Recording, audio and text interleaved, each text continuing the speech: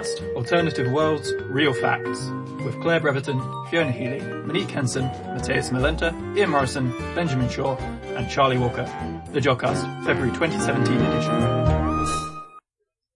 Hello and welcome to the Jawcast. I'm Charlie, and joining me in the studio today are Fiona and Ben. Hello. Hi, Charlie. In the show this time, Monique interviews Dr. Teo Munoz Darias about X-ray binaries, and Ian Morison and Claire Bretherton take a look at what's happening in the February night sky. But first, before all of that, here's Matt with this month's news. This month in the news. On the 26th of January, NASA remembered all those who lost their lives to the exciting but extremely dangerous business of space exploration. The annual Day of Remembrance was established in the memory of the fallen crews of Apollo 1 and space shuttles Challenger and Columbia. This year was particularly special as it marked the 50th anniversary of the Apollo 1 tragedy, when an explosive fire claimed the lives of 3 NASA astronauts, Roger Schaff, Virgil Gus Grissom, and Edward White. Apollo 1 was the first one from the series of missions with the ultimate goal of putting American astronauts on the surface of the moon. NASA planned to launch the crew on the 21st of February 1967 and conduct an around 2 weeks long test flight in the low Earth orbit.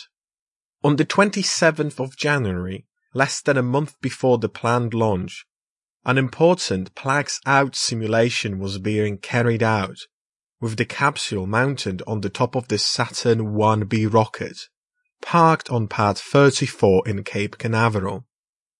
The test was meant to determine whether the spacecraft was capable of running on the internal power supply only, detached from all the external power sources.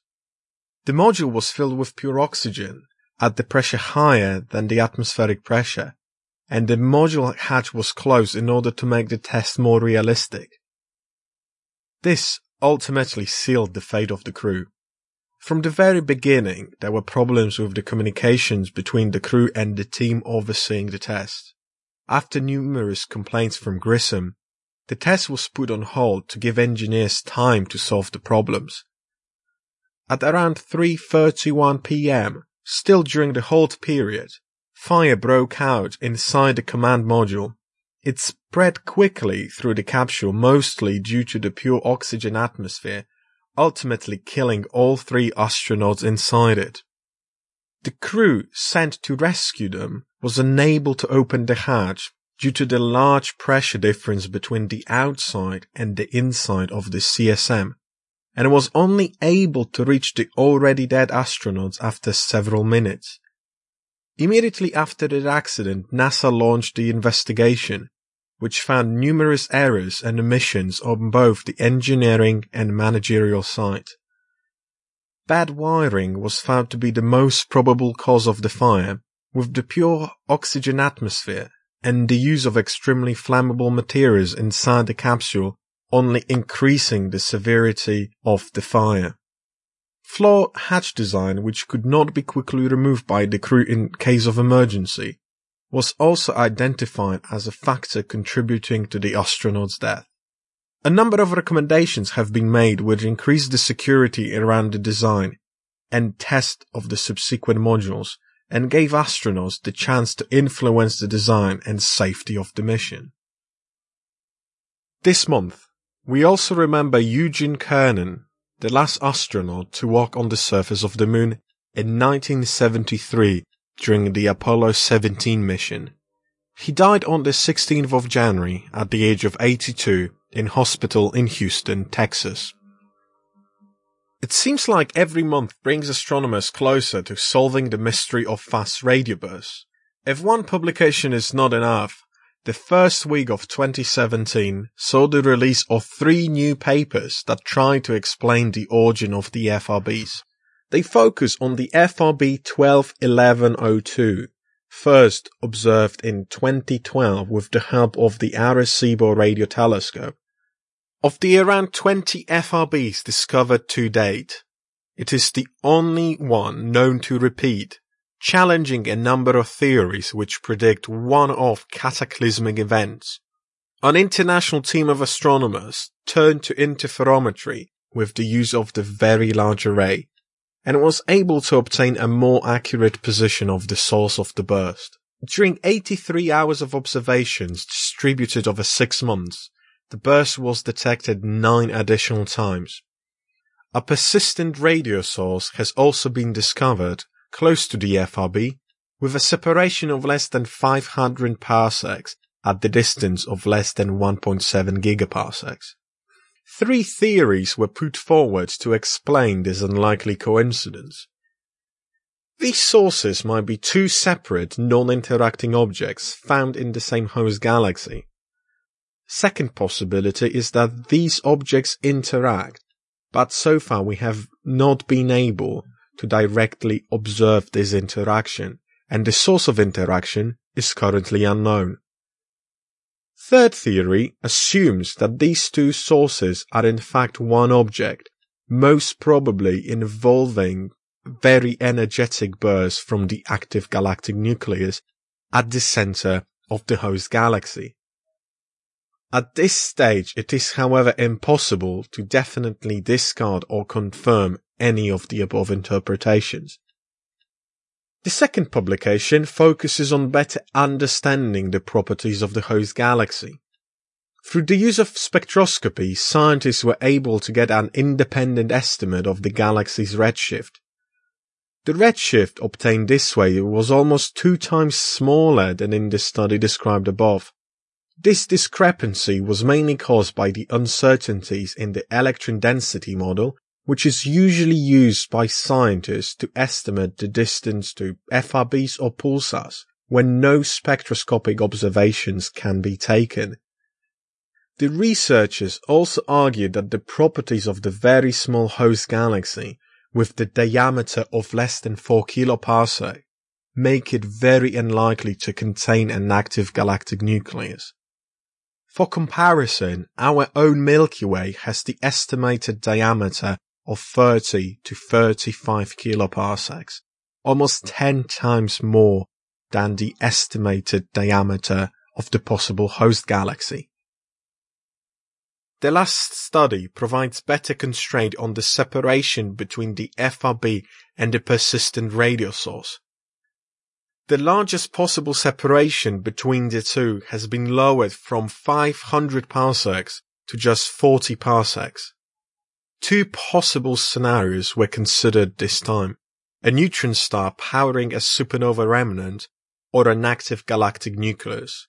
But again, there was no enough evidence to favor one theory over another.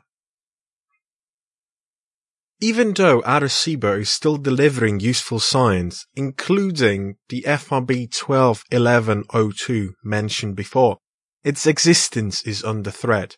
One of the most famous and the most recognizable radio observatories in the world, partially thanks to its appearance in Hollywood blockbusters including Contact and GoldenEye, it's facing the possibility of being shut down due to the lack of funding.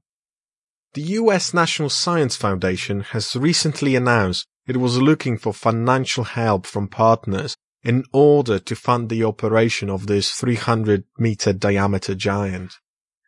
The NSF currently funds the majority of the telescope's operation, providing $8 million of the observatory's $12 million annual budget, but says it will be able to provide only $20 million over the course of the next 5 years. Those interested in effectively running the radio telescope are asked to submit their proposals by the late April this year. However, the NSF has warned that if no suitable candidates are identified, other possibilities will have to be considered. The worst case scenario involves completely shutting the observatory down. Thanks for that, Matt. Now Monique interviews Dr. Teo Munoz Darias about X-ray binaries. Hi, I'm here today with Teo Munoz Darias from the IAC in Tenerife. Hi. Hi. And welcome to the Jodcast and your first time on our show. Yes, it is my first time. It's a pleasure for me to be here. That's great to have you. So you work on X-ray binaries and you gave a talk for us at the department about that. Would you like to tell us a little bit about what an X-ray binary is? Yes. So an X-ray binary is binary system, so it's a stellar system with two components. One of the components is a normal star, like the Sun, for instance. And the Sun is a G-type star, so in low-mass X-ray binary, we typically have G or K, which are a bit more colder, or M, which are even more colder stars. And these stars, they are orbiting together with a black hole or a neutron star. And the thing is that these stars are so close to the black hole and to the neutron stars that the external parts of these stars feel the gravity of the black hole or the neutron star is stronger than its own gravity.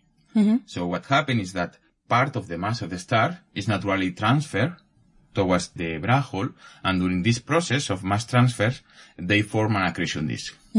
This accretion disk, especially in the inner parts, so is formed by material which is spiraling onto the black hole, and in the inner parts can become like very hot, and that is able to emit in the X-ray regime. So when we discover these X-ray binaries by looking to the X-ray sky, so using X-ray satellites, because thanks to the atmosphere, that the Earth atmosphere, we are alive because of that Earth atmosphere. We don't burn.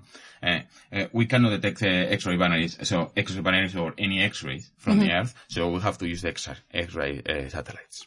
So is that like XMM or Chandra? Or? Yes. So the process is like this. So these systems in general, they are transient. So it means that for most of the time they are in a very dim and quiescence level. So we cannot see them.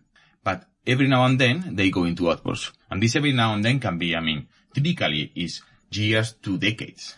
Oh wow, that's quite long. Yeah. Yes. So when they go into outbursts, their luminosity increases by several orders of magnitude, 1 million times. So they become very bright in X-rays. And we have in the sky, we have satellites which are equipped with X-ray monitors. And those X-ray monitors can be most part of the sky.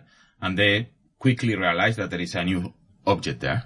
So we point bigger satellites to those newly discovered transients, and we will point all the optical telescopes. Because also, when the system become very bright in X-rays, they are also bright in the optical. So we can observe them with the optical telescopes. So when they are very bright, we can study all sort of physics related with how matter is actually falling into the black hole. So, it's really complex physics because, it involves, strong gravity, high temperatures and so on. So we study, the emission processes, and we study effects, related to the general relativity. But also, at some point, the systems, go again to quiescence. So these accretion episodes, these last typically less than a year. Okay. They can last a month easily. Even last summer we have a very bright one that lasts only a couple of weeks. Oh wow. But they can last as long as a year. But then you have 20 years in between events or something? Yes, and then we can have 20 years in between.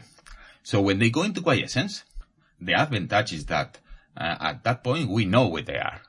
So then you can follow them up once. Yes, so we can follow them up with X-rays. You might want to detect them in quiescence because there is also so interactive physics.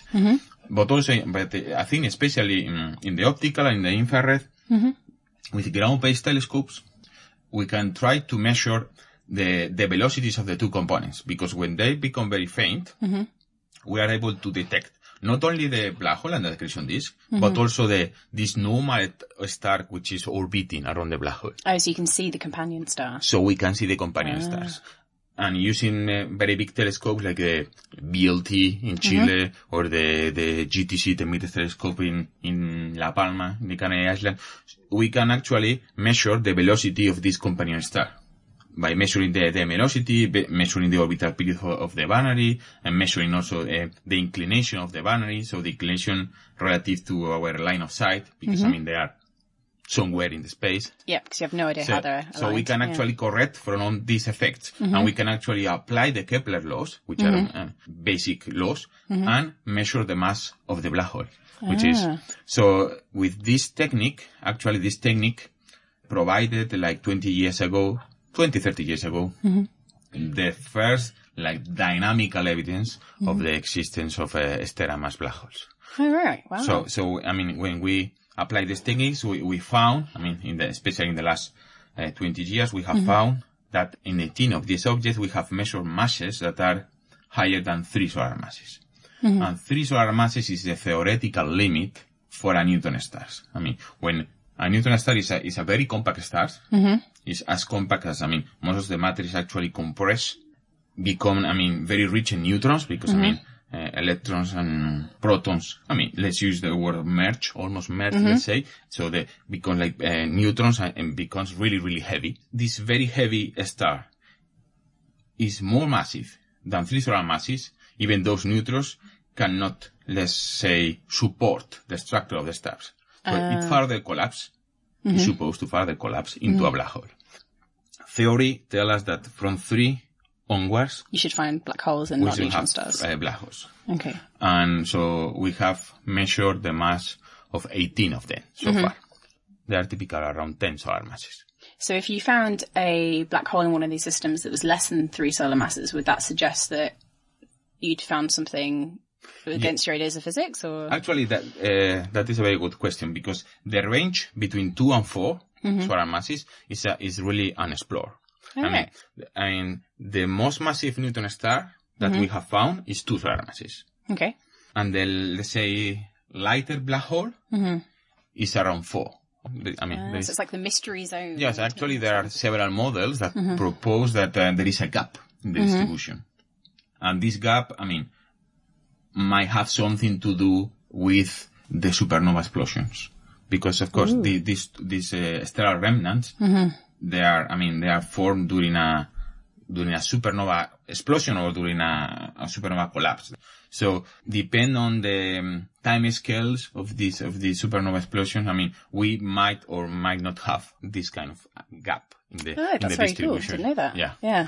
The thing is also that, I mean, for neutron star, there are another proofs for the existence of a neutron star.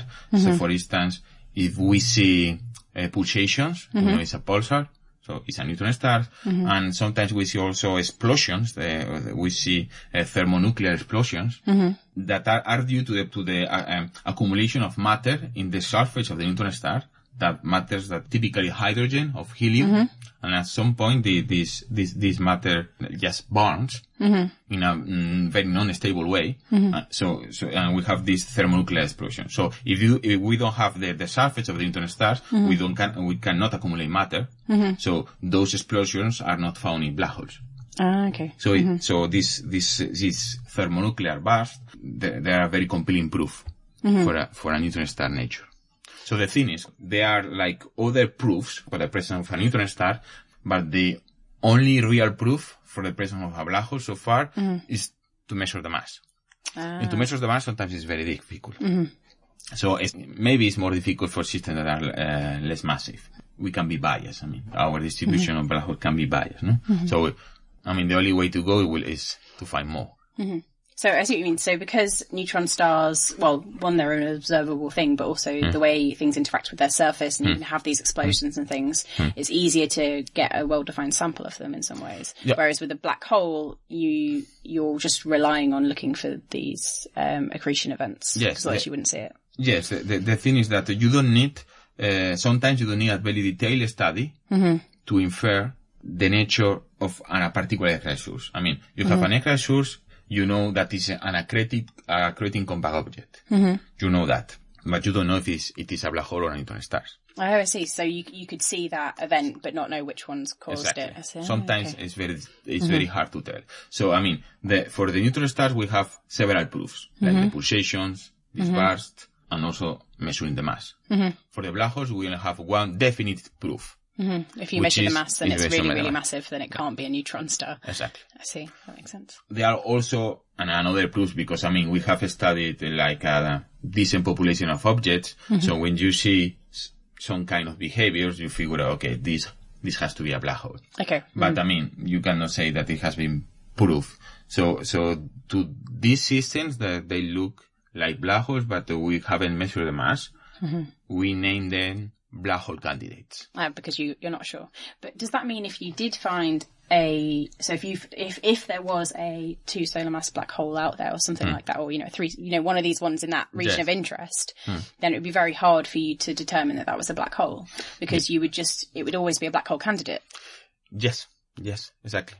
But we could try to find strong evidence for the presence of a black hole, because, for instance, in neutron stars we typically detect the emission from the surface of the neutron star. So the way the accretion disk interacts with the surface? Yes. Accreting matter interacts with the surface? Well, it's both things. So the matter, when it's very close to the neutron stars, interacts with that surface. It's called boundary layer. The boundary layer? Boundary layer produce a lot of energy. But also, this surface, they become very hot. They also emit even when they are decaying into the quiescence. You can see them that are still very hot. So you can actually see the surface itself? Not see the surface, because you have to take into account that the neutron star has a radius of 12 kilometers. I forget, it's tiny. There's no chance you would ever see that. Yeah. No. What you can see is emission from that surface. I see what you mean. Okay. So you mentioned that you typically find these events or systems when they're in outburst. In that situation, you can see the accretion disk. But do you also get the appearance of jet type structures as well, or is that a different phenomena? No. It's when we look with X-ray telescopes, what we see, and the system go into outbursts, they become very bright. When they go into outbursts, we also point some radio telescopes. What we see is that they have strong jets. Okay. And actually the emission of these strong jets is coupled with the emission, with the X-ray emission that is tracing the accretion. So jets is essentially tells you about material coming out. So it's like a big outflow of material which is coming out perpendicular to the disk. Yes, typically perpendicular to the disk, but what defines a jet is that is a collimated outflow. So, and what we know is that the properties of these jets are really related with the properties of the matter that is being accreted. So the accretion properties are very tight with the outflow properties. And also not only with jets, but also with winds. So you get winds as well? We get winds as well. And especially we see winds that are also very hot, very highly ionized material. We detect them especially using some lines of absorption lines of iron. Oh, right. Okay. And one of the things that is quite interesting is that it seems that when we have outflows in the type of jets, we don't have outflows in the type of wind. So you only get one or the other? One or the other. And which is quite interesting, and because the system changed a lot. Probably the geometry of the accretion disk, but for sure the properties, temperatures, dominant emission processes in the accretion disk change a lot from the phases in which we see the jet to the phases in which we see the wind. And this is quite interesting. So there's more going on behind the scenes between those two different things than it just being a wind or a jet. You're saying there's a whole load of different things. Yes. Yeah. And actually it can be the opposite. It can be that actually the absence of wind or jets could be actually driving all the accretion phase. So rather than the type of accretion leading to the formation of jet or wind, having a jet or a wind could change how accretion happens. Exactly. I never would have gathered that at all. Yeah, but people start to think more and more about these kind of scenarios. Is that because the wind would... So if you have a wind, that might prevent accretion or might... I don't know. Is that because that kind of sounds... I can imagine that in my head. Right? Yes. So, yes, actually, that's correct. For instance, there are many kinds of winds. Oh, yeah. Or many kind of physical... Not many, but several types of physical processes that lead to the presence of a wind. One, which is, very easy to imagine and quite popular, are winds that occur when the system is accreting very close to what we call the Eddington limit. Okay, what's the Eddington limit? So the Eddington limit with material is start to fall into the black hole. Mm-hmm. During this process, it's also start to emit a lot of energy. Yep. This energy also produce what we call radiation pressure. Okay, so when things accrete round to the black hole, they emit lots of radiation, and that creates the pressure. Exactly. Yeah. So if you increase the accretion rate, mm-hmm. you increase also the radiative output. So you also increase the amount of light that is coming out from the black hole. Increases the pressure. Increases the pressure. So at some point, this pressure mm-hmm. can actually overcome the gravitational force, especially if you are not very close to the black hole. Which stops accretion or prevents accretion? That will stop accretion. Mm-hmm. But when you stop accretion, you stop the wind. Yep. So you will find patterns like, you can see the system getting bright, mm-hmm. until it reaches a limit mm-hmm. in which this radiation pressure dominates. Mm-hmm. Since accretion has been switched off, the radiation pressure drops back down, and mm-hmm. so you can see you will see mm-hmm. Like the system, will become fainter and fainter and fainter and fainter. Mm-hmm. And at some point, since it becomes fainter and fainter and fainter, this radiation pressure is becoming smaller and smaller, and accretion mm-hmm. comes back, and you see again another cycle. So it's like a self-regulating cycle almost. Yeah, it could be self-regulating cycle. Actually, in one particular object, it has been proposed, and to my opinion, it's a very interesting suggestion that sometimes we see funny variability patterns in this black hole that sometimes resemble like heartbeats. It resembles what, sorry? Heartbeats. Okay, yeah. And like a patient in the hospital, beep. Oh, I see what you mean. Yeah, like a heartbeat. Yeah, like a heartbeat. Yeah. Mm-hmm. And those patterns, could be explained with, this kind of winds. Ah, okay. But I guess you need some kind of modeling or something to look into that. Yeah, you need some kind of modeling, and you need very good data. The problem mm-hmm. is that sometimes, it's very difficult to prove that this is the actual process going on. Mm-hmm. Because, these systems you can imagine that are very complex. There are this very complex physics going on. Mm-hmm. So, and many times it's not only one factor. It's lots of different things coming together. Lots of different things. Yeah. So, you might be, pretty sure, and you might have might have the data that support mm-hmm. this particular scenario, but it doesn't mean that that particular scenario is the correct one. Yeah, there could be other things you've not thought of, or, exactly. You might get new data which changes your insight. Exactly. Mm. Yeah, that's a good point. Mm. So you mentioned before that you originally started off when you were doing your PhD looking at X-ray binaries that include black holes, whereas now you're kind of more interested in the neutron star side of things, I gathered. What encouraged you to make that shift from one to the other? Well, it's not that I made a shift. It's that, in general, we should expect that I'm interested in understanding how accretion proceeds in this high gravity regime, no? Mm-hmm. The regime that we have a really strong gravity. Mm-hmm. So, black holes, as I was explaining before, in general, there are transient sources. Mm-hmm. And we don't know too many. Yep. And on the other hand, neutron stars, we know some of them that are persistent, so they are on all the time. So some of them are always in outbursts. Yes. Oh, some wow. of them are in outbursts, yes. And we know many more. Mm-hmm. So I would say that we know, including dynamical black holes and black hole candidates, we know like 50. Black holes. Yes. Yep. And we know about 200 neutron stars. So that's quite a big difference. Yeah. So, and apart from the hard surface, they are the same in general. Any differences should be down to the surface. Yes. Any difference should be done to the surface, but also you have a much larger population to understand things that you can, guess in black holes. But I was just what I was saying before.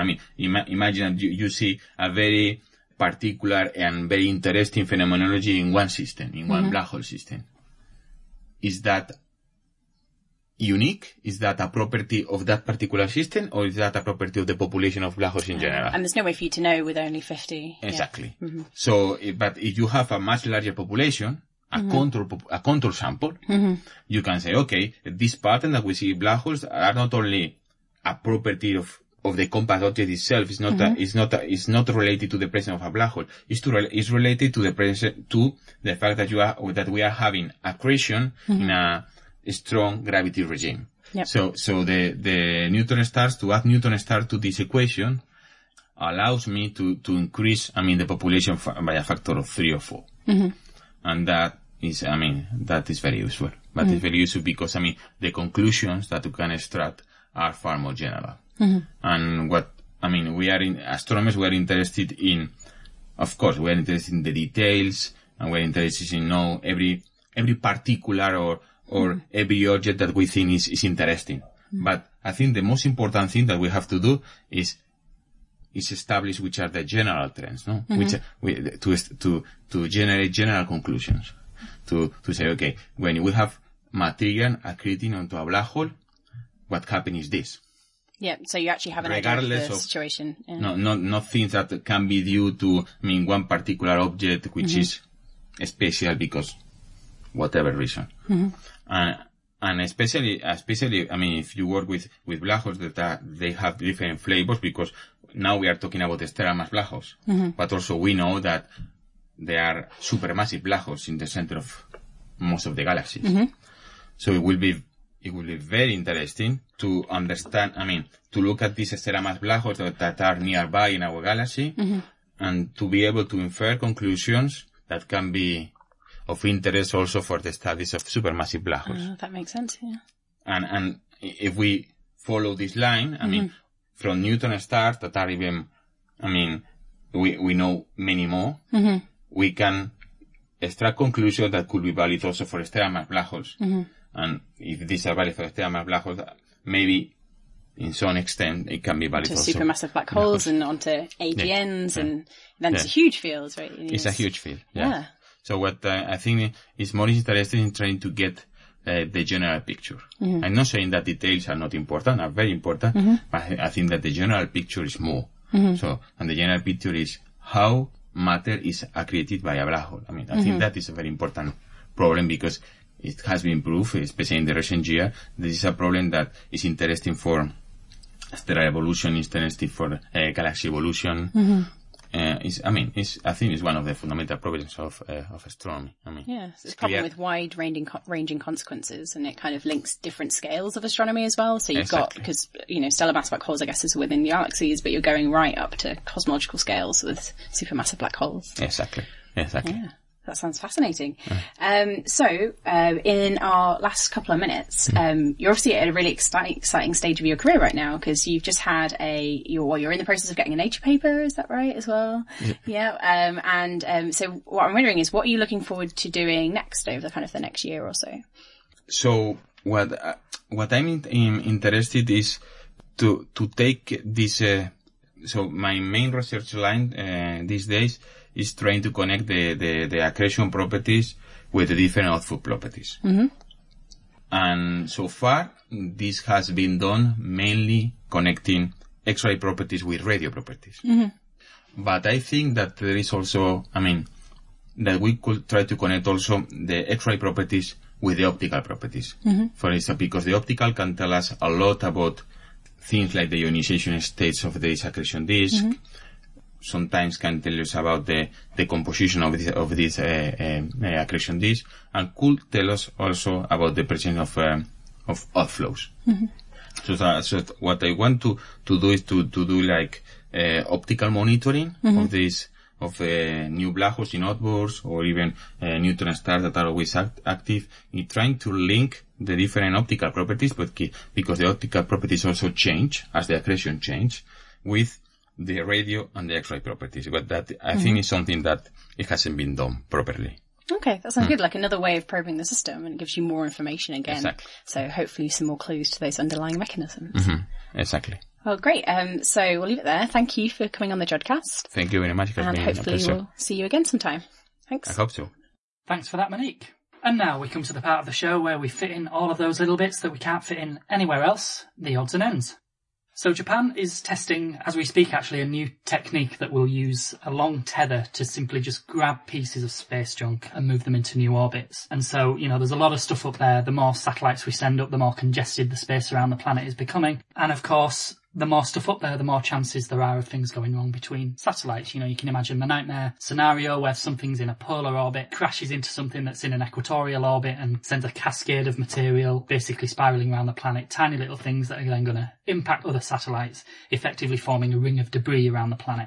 Now, we're not there yet. It's not congested enough to cause something that catastrophic, but there is a lot of stuff up there, and no one really knows the size of the problem. So these are just like things we've taken into space, and we don't quite know where they are or how fast they're moving. Examples are, things like old rocket boosters, bits of solar panel, Ziploc bags that are full of rubbish that have been launched from space stations in the past, bolts and tools and other things that astronauts have let go of during spacewalks, possibly even secret missions from other countries, and satellites that we've simply lost contact with and aren't able to Elvis and Sugar control anymore. Yes. You're telling me? Maybe. As a recent one. Yeah, we were talking about that last Jodcast, I think. Yeah, so as I said, the size of the problem isn't really known all that well. NASA believe that there are more than 600,000 objects that are greater than 1 centimetre in extent. They're tracking about 500,000 of these, but these things can get up to speeds of about 18,000 miles per hour, which, even a really small object hitting the space station or hitting Hubble at that speed can cause significant damage. Well, that's it. Even if it was smaller than a centimetre, I'd say it would still be dangerous. Exactly. Right? I mean, even something like a paint fleck hitting Hubble, can you imagine that hitting Hubble face on at 18,000?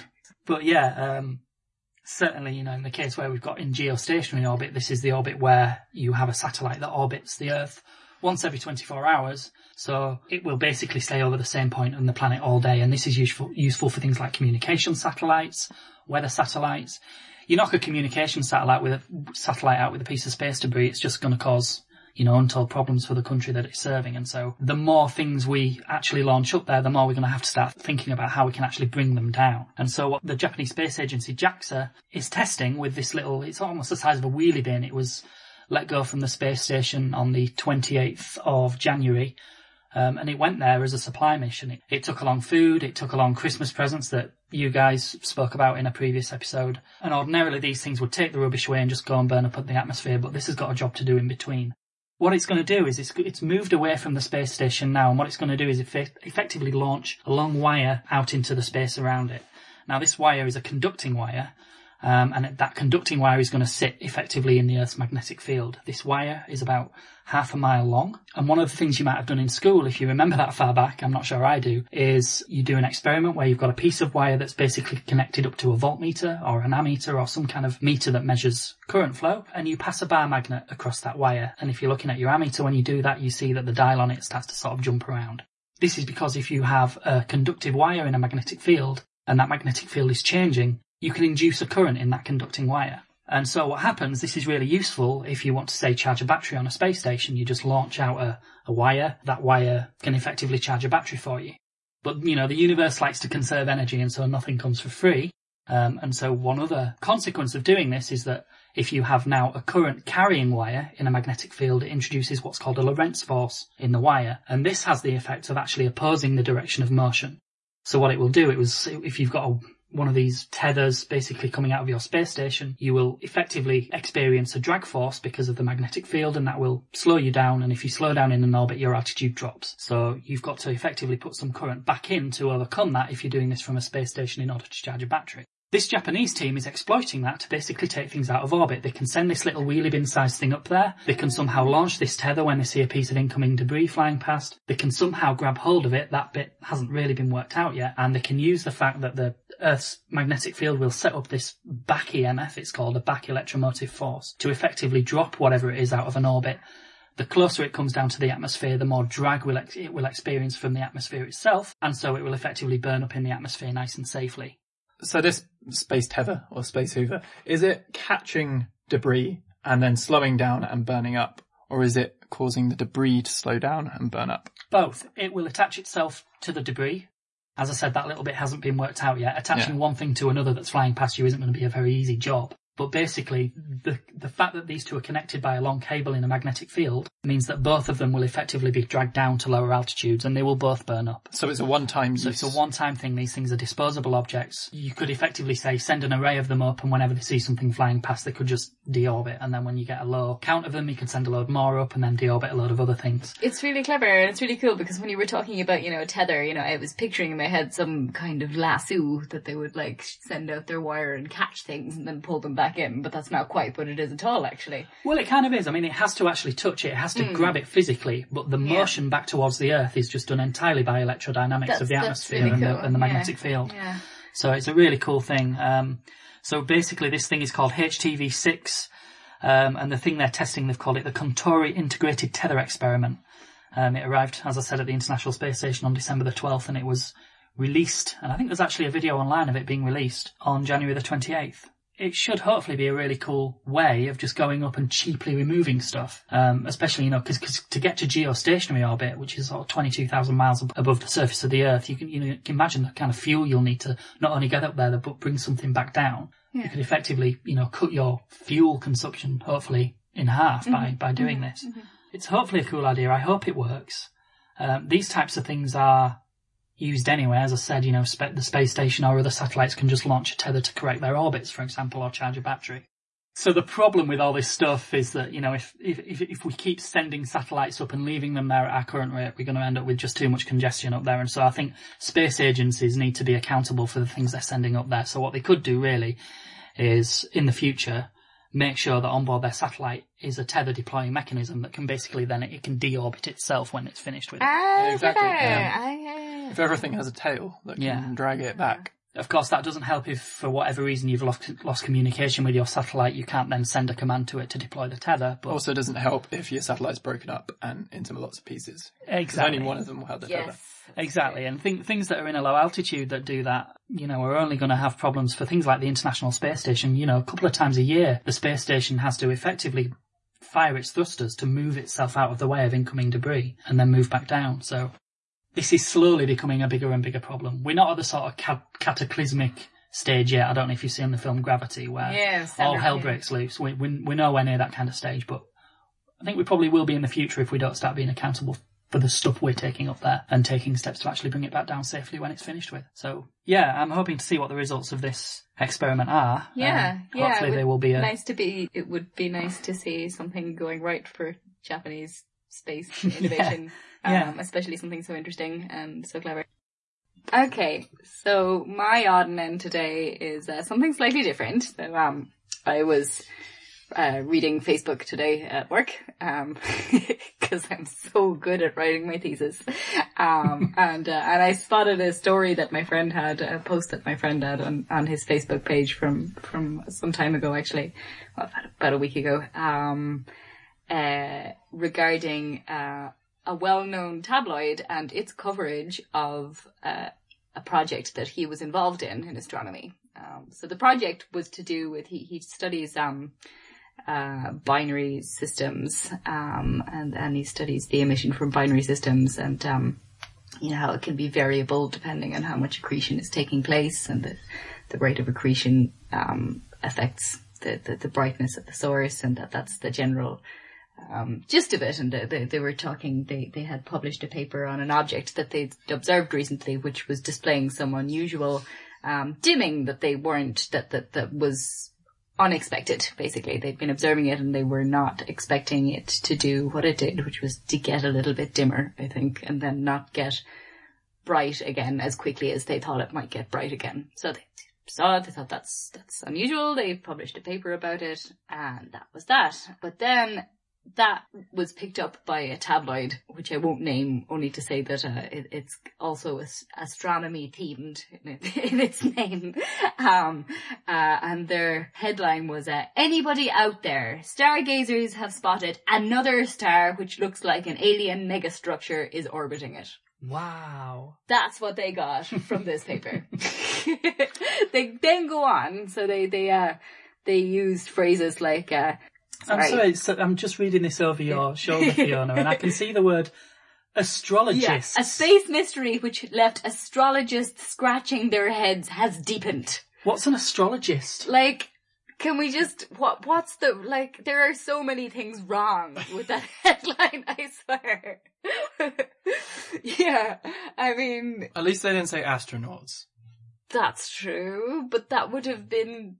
This is worse. This is worse, yeah. Well, astrologists are a real thing. Yeah. Like, they're just very confused is what's happening. They're very confused, and they're using things. So really, I mean, like, I've got a bunch of things to say about this, and one of them, I think, is that we, the scientific community, God, it sounded so superior when I said that, didn't I? As astronomists. But yeah, us astronomists, astrologists have to be really careful, I think, about the words we used. So the quote from the team, one of, they were discussing it with, so my friend linked to a more reliable news site that actually covered what the results were. And the quote from the team leader was, we had never seen anything like this before.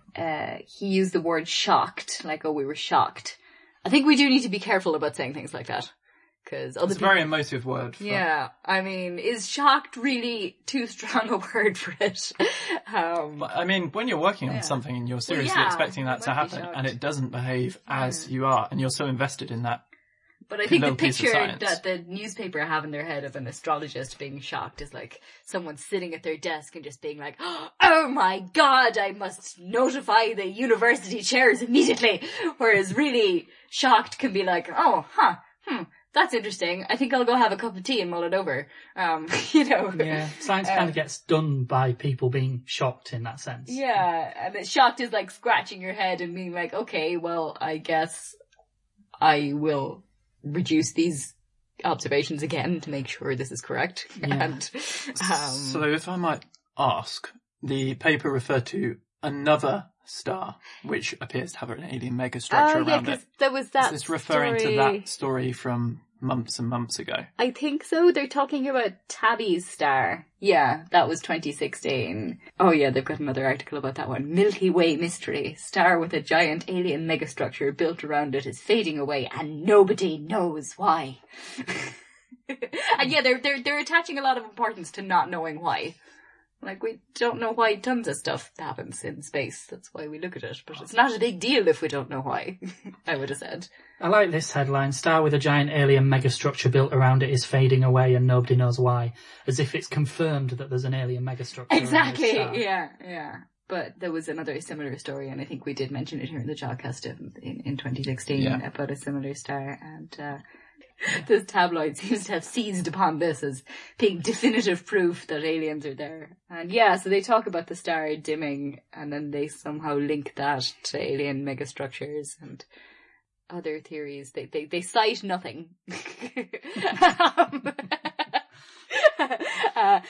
But they do cite a team from the University of Illinois, whom they attribute ruining everyone's fun by debunking the theory. I mean, because it's nice to know that science in the end is just all about everyone having a lot of fun. And nothing's more fun than aliens, I guess. But I feel like if they've written the article and the theory's already been debunked, then no one's fun has been ruined because they are presenting the fun and then presenting the debunked fun at the same time. So what you're saying is this was never fun. Well, I mean, it might have been fun for the researchers. It was fun for sure. Mark, but it was I know this guy, he loves his research, he thinks it's tremendous fun, but it doesn't have to be aliens to be fun. Yeah. Sometimes accretion is fun. Some people think pulsars are fun. Ooh. Close to the bone there. Yeah. Well, I think novae are fun. I want to talk. Novae are fun. So are pulsars.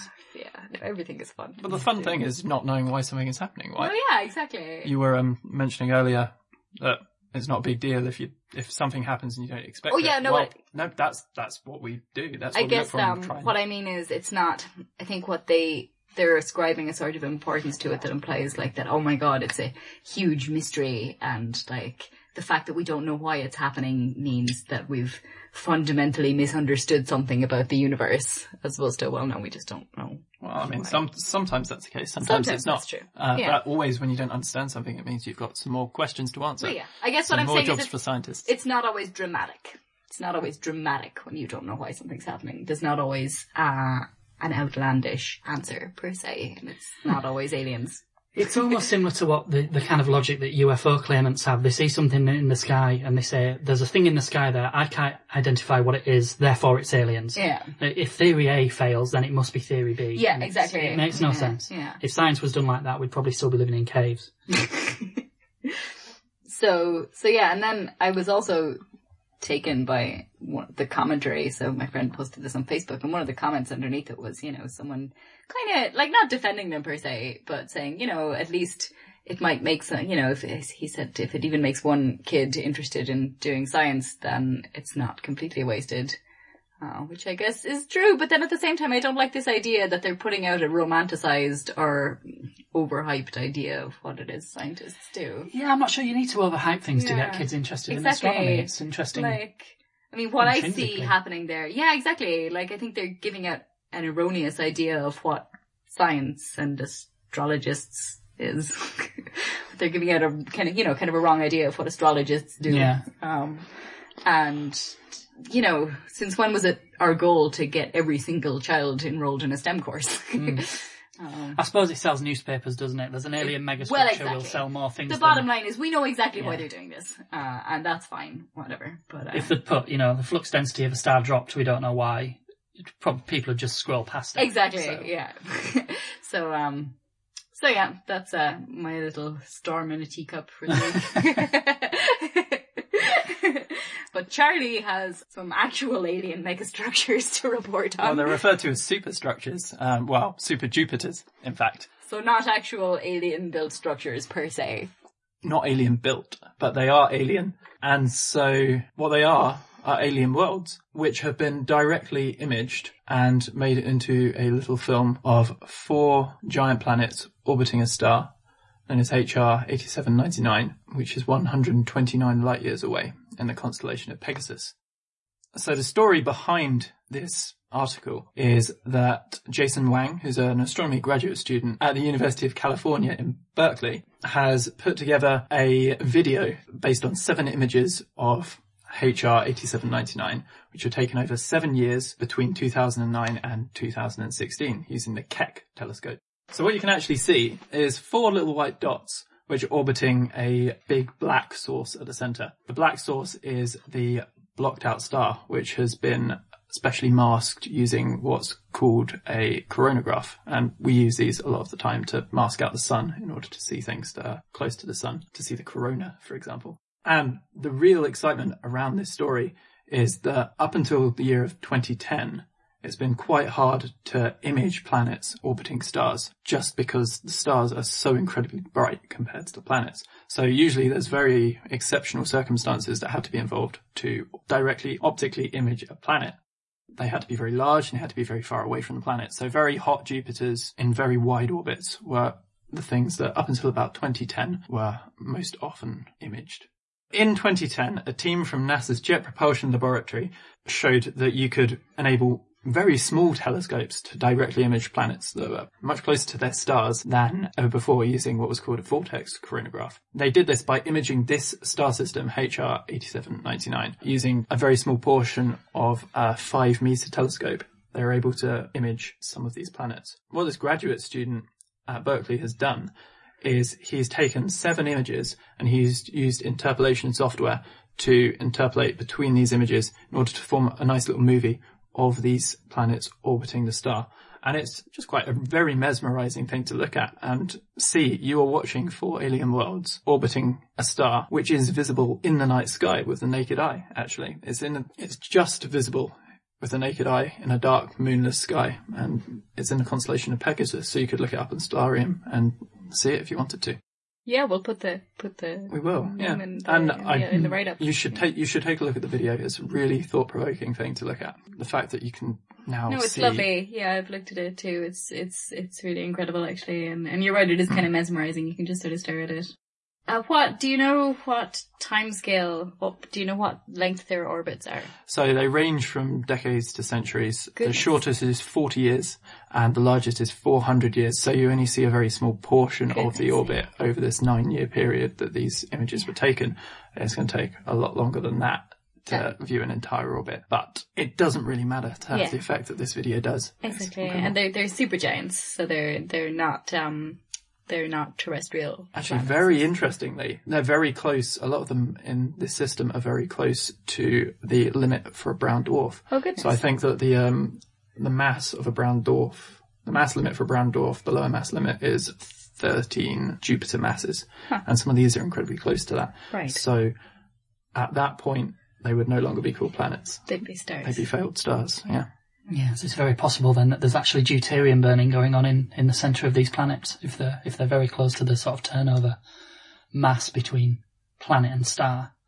But it's an intriguing thought, isn't it? That, you know, you've got these planets that are basically staring you in the face anyway. I mean, if you do the calculations, it's not that most exoplanets are too faint to be seen. It's just that the glare from the star washes them out, and so, you know, it's not a very common way of finding exoplanets. So yeah, I encourage everyone to take a look at that video and maybe go out and take a look at HR 8799 in the night sky if we get a clear night anytime soon. And now for someone who will tell us about a lot of other things that are in the night sky this month, here's Ian Morison. The night sky for February 2017.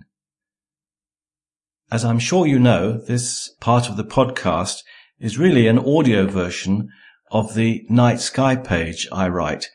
Just search for Night Sky Jodrell Bank. That includes little star charts showing the areas of the sky where, for example, the highlights of the month are.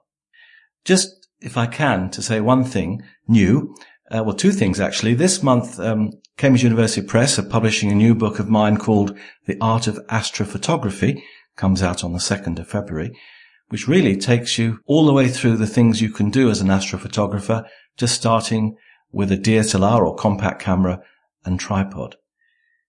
Also, it has a link to a new astronomy digest that I've started writing. There are actually 4 pages, they're called, up and running now. A couple on refractors. There's another one to come.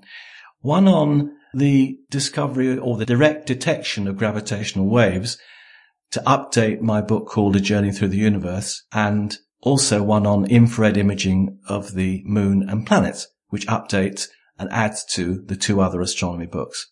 So my aim of that digest is A, to provide hopefully interesting and informative articles for all amateur astronomers, but also to keep all the readers and purchasers of my 3 books up to date with any new developments.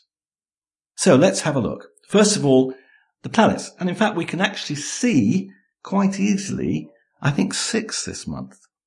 Jupiter first.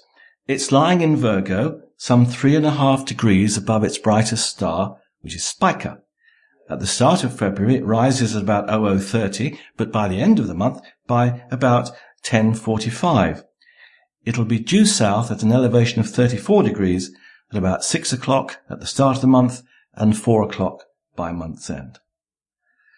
The size of Jupiter's disk increases slightly from 39 to 42 arc seconds as February progresses, while the magnitude increases again very slightly from -2.1 to -2.3.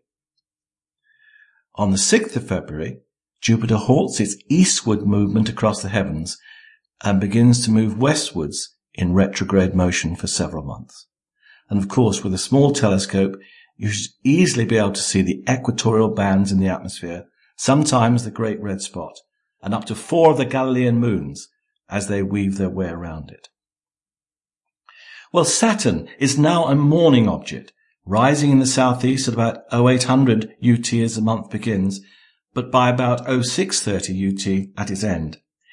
It lies right in the southern part of Ophiuchus, so it's quite low, and sadly, over the next year or so, it's getting lower still, down towards the lower part of the ecliptic. So it never really gets that high above the horizon, even when due south. It'll be about 18 degrees at maximum during this apparition. And that means, of course, that the atmosphere, or the dispersion in the atmosphere, affects the image.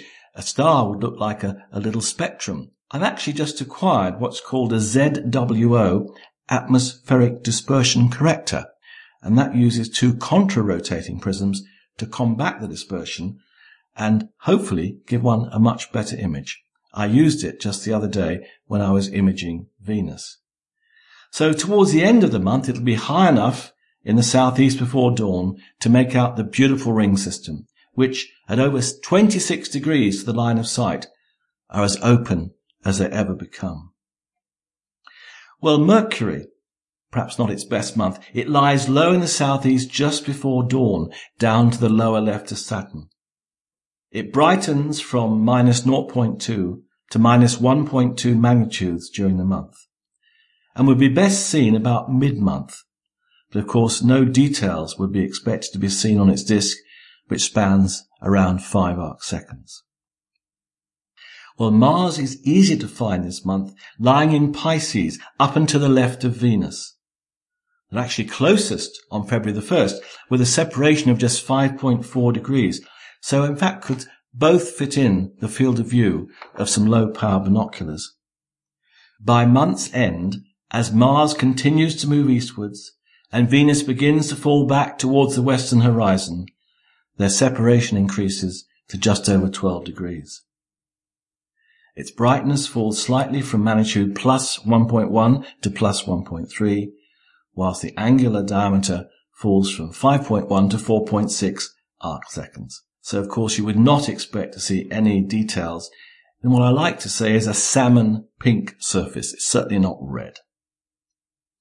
Well, you can't have failed to see Venus, I think, in the last few weeks. It's now dominating the western sky, shining virtually at its brightest with a magnitude of minus 4.8. In fact, its close proximity to a crescent moon last month was given a lot of attention in the press. It lies due south mid-afternoon and can even be seen with the unaided eye. After dark, in a very dark location, it can even cast shadows. On the 4th of February, it reaches its highest elevation of about 33 degrees at sunset. During the month, its angular size increases from 31 to 46 arc seconds, but at the same time, the phase, that's the percentage of the disk that's illuminated, reduces from 40% to 18%. And those two effects compensate each other, which is why the brightness stays so constant. In visible light, no details are seen on its brilliant white surface, but if you image in the ultraviolet, you can pick up some cloud details. In daytime, whilst it's still high in the sky, it can be imaged in the infrared as the blue light from the sky is filtered out. And one of the pages in this month's Astronomy Digest article on imaging the moon and planets shows how Venus looked on the 5th of January this year. Well, there's one further planet I'd like to mention. It's actually in the highlights on the web page. It's on February the 26th after sunset. Let's really hope it's clear, because Uranus is exceedingly close to Mars, just 35 arc minutes apart, so easily picked out using a pair of binoculars. You may not have seen it, so here's a very good chance. It's shining at magnitude 5.9, just within what one could see with one's unaided eye under very dark conditions, and it's just down to the lower left of Mars, which has a magnitude of plus 1.3. The turquoise disk has an angular size of just over 3 arc seconds, and that can just be made out using a small telescope. So I do hope you have a chance to see Uranus. So what about the other highlights? Well, the 31st of January to the 5th of February after sunset, Venus approaches, as I've said, very close to Mars. On the 31st of January and the 1st of February, they will be joined by a thin, waxing crescent moon. On the 31st below and on the 1st above. That should make quite a nice little skyscape. Quite nicely, on the 5th of February, all evening, the first quarter moon occults stars within the Hyades cluster. Looking first to the south-southeast, you'll see the first quarter moon passing in front of the Hyades cluster in Taurus. At about 1842, its dark limb will occult the pair of stars Theta 1 and Theta 2 Tauri, and at 2032 approximately the magnitude 2.73 star 85 Tauri. Then later at 2327 it will lie very close to magnitude minus 0.7 star Aldebaran, which is a red giant star that lies roughly halfway between us and the cluster. That'd be a nice thing to be able to look at. On the 11th of February, just before dawn, the full moon is below Regulus in Leo. On the 15th of February, again before dawn, the moon is lying close to Jupiter. And quite nicely, Jupiter lies between the moon to its upper right and Spica, Alpha Virginis, down to its lower left. A nice little grouping there. Could make quite a nice photograph. On the 21st of February, to end with, Saturn lies close to a waning crescent moon. And again, that's before dawn, and you can see the moon to its upper right and Spica, Alpha Virginis, down to its lower left. What about the heavens that we can see during February? After nightfall, that lovely part of the sky with Taurus, Orion, Canis Major, and Gemini are fairly high up in the southwest. Sirius, the lowest, down to the left of Orion, roughly due south. The three stars of Orion's belt point firstly down to Sirius to the lower left and up to the right to the Hyades cluster, where the moon, as I will tell you later, will pass through later this month, and then up towards that lovely cluster, open cluster called the Pleiades.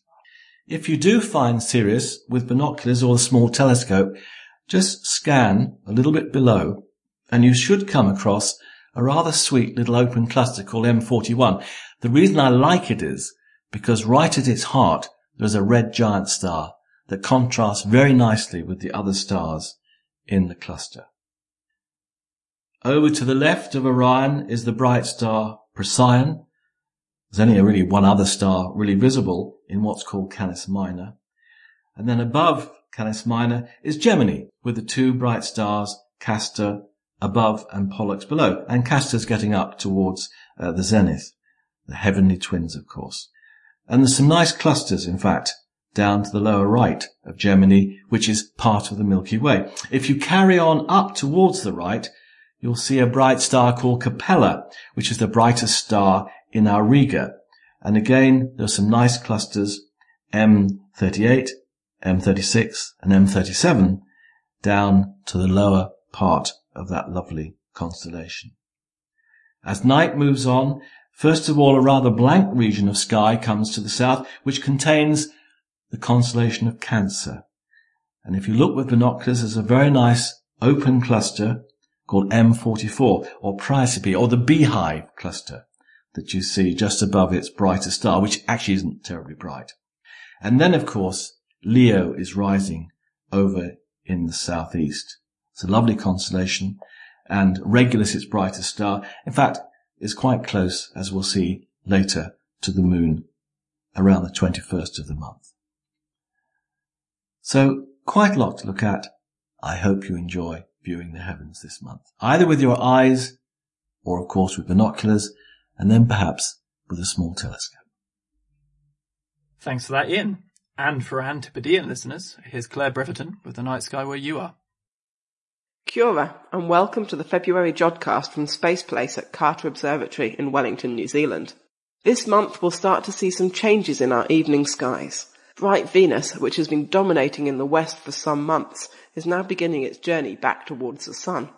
While still visible in the dusk skies, it will be setting as twilight ends around an hour and a half after the sun at the beginning of February, but by the end of the month it will be dropping below the horizon just 30 minutes after sunset. Fainter red Mars is a little above, holding its position well as it moves through the constellation of Pisces. At the end of the month, Mars will pass within 34 arc minutes of faint Uranus, with both visible in the same binocular field of view, and well worth a look, particularly as this also coincides with the new moon on the 27th, although by the time it gets fully dark from our location, the pair will be right on the horizon. On the opposite side of the sky, golden Jupiter is now moving into our evening skies, rising just before midnight at the start of the month and by around 10 p.m. as twilight ends at the end. Orion is now high in the north after dark, with Sirius or Takarua, the brightest star in our nighttime sky, even higher. Below and to the right, and forming a triangle with Sirius and Betelgeuse, is Procyon, the brighter of the two main stars that form the constellation of Canis Minor, Orion's small hunting dog. Procyon is the 8th brightest star in the nighttime sky, and like Sirius at 9 light-years distant, is one of our Sun's nearest neighbours at just 11 light-years away. Also like Sirius, it is in fact a binary system, with a 1.5 solar mass primary and a faint white dwarf companion. Just over a third of the way between Sirius and Procyon in the constellation of Monoceros is M50, a pretty heart-shaped open cluster of stars visible in binoculars. Around a third of the way from Betelgeuse to Procyon is NGC 2244, a rectangular cluster of stars that is embedded in a faint nebula called the Rosette. Whilst the cluster is visible in binoculars and small telescopes, the nebula is more of a challenge and is best seen photographically. Below Canis Minor sit another pair of stars, Castor and Pollux, marking the heads of Gemini the twins. Pollux, the higher and brighter of the two stars, is the 17th brightest star in our night sky. It is about 35 light-years away from us, whilst Castor is in fact a sextuple star system located 52 light-years from Earth. Nearby to Eta Geminorum, at the foot of the twin of Castor, is the open star cluster M35, covering an area almost the size of the full moon. Under good conditions, it can be seen with the unaided eye as a hazy star, but binoculars or a wide-field telescope will reveal more detail, and they're the best way to view this lovely cluster. Next to Gemini is the faint zodiac constellation of Cancer, the Crab. At the centre of Cancer is a lovely open cluster of stars known as M44, Praesepe, the Manger, or the Beehive. At magnitude 3.7, the cluster is visible to the naked eye as a hazy nebula and has been known since ancient times. It was one of the first objects Galileo studied when he turned his telescope to the skies in 1609.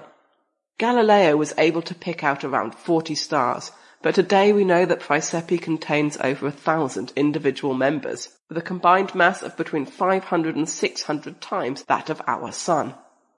As one of the closest open star clusters to our solar system, M44 is a great target for binoculars or small telescopes, which will easily reveal a number of individual stars within it. Higher and to the east of Canis Major is Puppis, representing the poop deck of the great ship Argo, which we explored last month. Inside Puppis are two lesser-known Messier objects, M46 and M47. Messier 46, also known as NGC 2437, is a rich open cluster at a distance of about 5,500 light-years away. M46 is estimated to contain around 500 stars, of which around 150 are of magnitude 10 to 13. Estimated to be only 300 million years old, this is a young cluster, and a lovely sight in binoculars or a small telescope. Astronomer John Herschel described it in his general catalogue of nebulae and clusters as a remarkable cluster, very bright, very rich, very large, involving a planetary nebula. This planetary nebula, located near the cluster's northern edge, is NGC 2438.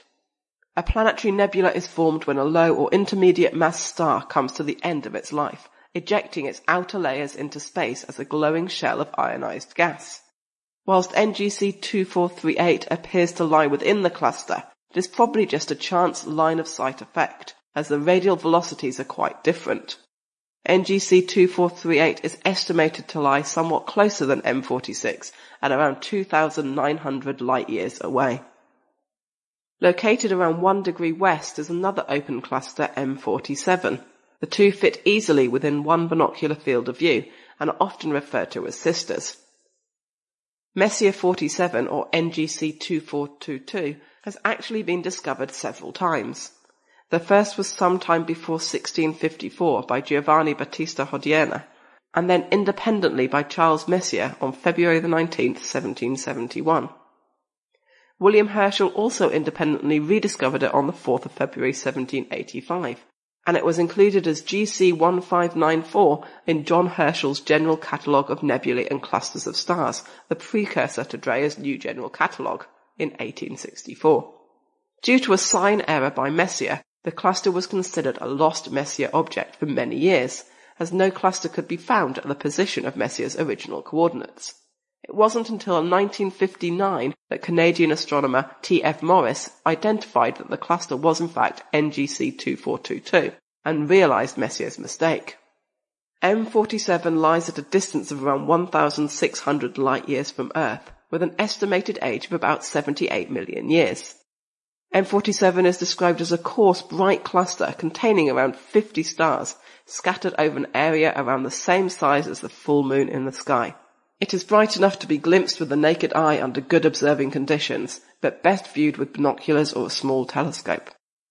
There are a couple of other excellent binocular targets in Puppis, including open cluster NGC 2477, a wonderful rich cluster of over 300 stars, described by American astronomer Robert Burnham as probably the finest of the galactic clusters in Puppis, along with its neighbour NGC 2451, both located close to the second magnitude star Zeta Puppis. Also known as Neos, this blue supergiant is one of the hottest, most luminous stars visible to the naked eye. It has a bolometric or total luminosity of at least 500,000 times that of the Sun, but with most of its radiation emitted in the ultraviolet, it is visually around 10,000 times brighter. It is also one of the closest stars of its kind to our Sun, at a distance of around 1,080 light-years. Wishing you clear skies from the team here at Space Place at Carter Observatory. Thanks for that, Claire. And now, on to the feedback. So, I'll start. We have some post. Oh my god, post! We have a postcard and a letter from Mark De Vries from Krakow in Poland. And the postcard reads, Dear Jodcast team, congratulations on your 10 years of the Jodcast in 2016. Hoping for 10 more. Or even, as they say in Poland, 100 lat, 100 years. Jodon. And the letter has a few questions which we're going to be putting in our bank for Ask an Astronomer. And one of those is, can you make your address any longer? Because he's addressed it to the lovely people at the Jodcast, Jodrell Bank Centre for Astrophysics, Alan Turing Building, Oxford Road, Manchester, M13 IPL, United Kingdom. I tell you, that address is a problem. Like, I get stuff delivered here to the building sometimes. Couriers don't like that address, they don't like it. Well, it doesn't always fit. Like, often when you're ordering stuff on websites, like, they'll only give you, like, 2 or 3 boxes to put your address into, and you have to squeeze it have all a character limit. Yeah, exactly. So I've had to be very creative about how I do things. It's like, actually, we could make it longer by putting 3rd floor and then the office number. Yeah. I mean, I once sent a postcard to the Jodcast and it never arrived. So, what? Yeah. When was that? It was when I was on my summer holiday 2 years ago now. So it's definitely quite late. It might still arrive. You never know. Well, if a postcard with a picture of a goat comes. For me. But Mark's postcard has a picture of Copernicus on it. And thank you very much for that, Mark. We hope we get to 100 years too. That'd be awesome. I have to confess as well, it's actually the Jodcast's 11th birthday this January just gone, and I forgot. Oh, goodness. January 14th, 2016 was our... And it's a year anniversary of the live show. So 2017, yeah. Well, we did the live show, I think, was it the 28th February last year? So well, of course, it was later, wasn't it? Yeah. Even the Curiosity rover sings happy birthday to itself. I mean, the Jodcast doesn't do that. No, the Jodcast birthday went unmarked, so happy birthday, Jodcast, 11 years. 100 years. Good grief. Yeah, I wonder if this will still be going then. I mean, the podcast. The group will still be here, so there might be something. Will it really? I reckon will the Earth still be here? Well, yeah, that is a good, 4 years to... given recent events, that's a good point. But anyway, we have a couple of emails as well. This one's from Sean and it reads, Kudos from the Commonwealth of Virginia in the USA. Have been enjoying the Jodcast for years now and want you to know how awesome and needed this type of popular but technical astronomy program is. I love the balance of tech detail and headlines. Would appreciate more historical perspectives on occasion. Jodrell Bank has a great history, as does radio astronomy. Also would love to hear about projects to do at home for the moderately technical novice. Also, it would be great to forge more ties with citizen science projects and organisations to engage the public. I love you guys, and I'm especially elated to hear the female voices in astronomy and astrophysics. Jodon, Sean. Aww. So that's really nice. Thanks, Sean. I'll tell you, Sean, I've just written chapter 1 of my thesis and I could tell you a thing or two about the history of radio astronomy now. There's a separate podcast coming from Fiona. Yeah. Random things Fiona found out while she was supposed to be writing her thesis. But yeah, I mean, we should find somebody who's been at Jodrell Bank for aeons and interview them about what the site was like back in the day, I think. Tim knows a lot of stuff. Yeah. Mike Peel, I think, who's recently left us, did a lot of research into the history of Jodrell Bank. He just knows so much about everything. Yeah. We should get him the next time he comes back to visit. Good suggestion, Sean, and we'll try and do a job bite on that. We also have another email from Wayne who says, "Hi everyone, just a note to say a great big thank you to all the Jodcast team. It's a really fantastic podcast and I just can't wait each month for the next episode to appear on iTunes. You are the greatest. Jod on, Wayne from Oz." So thank you very much for that as well. So yeah, 2 continents that aren't ours emailing us in the same month. That's nice. That's exciting. So we have a message on Facebook from Francis Cairns. "Hello, Jodcasters. I've been meaning to drop you a line for weeks in answer to your question about whether there was a point to Ian Morison and, at the time, Haritina's slot on the Jodcast." So yeah, we put that question out, I think, in our survey, wasn't it? In the listener survey. I don't think we phrased it quite like that. I think we talked about it, I think, in an episode shortly afterwards. Okay. So anyway, Francis says, "I started listening in 2008 when pregnant with twins and not sleeping very much because I wanted to know what was happening in the night sky. I gradually got hooked on all the things that were way above my head, but which I have gradually begun to get my head around. So I think there is a point to it. If I had to change anything, it would be to put it in the extra episode or give the information more in advance in case I don't get around to listening to it at the beginning of the month, or if there is a delay in producing an episode. Keep jotting on, Francis Cairns." Oh, so that's very interesting. That's really nice, yeah. It is a really good point. It's a good suggestion. Often we are a little bit slow to get episodes out. I know this episode is not going to be going out on the first. Release day is tomorrow and it won't be edited by then. So, I think we have been talking recently about putting it in the extra show and perhaps moving Ask an Astronomer to the main show. It's a balancing act of reshuffling the show, but also and making I think sure they're both a good length.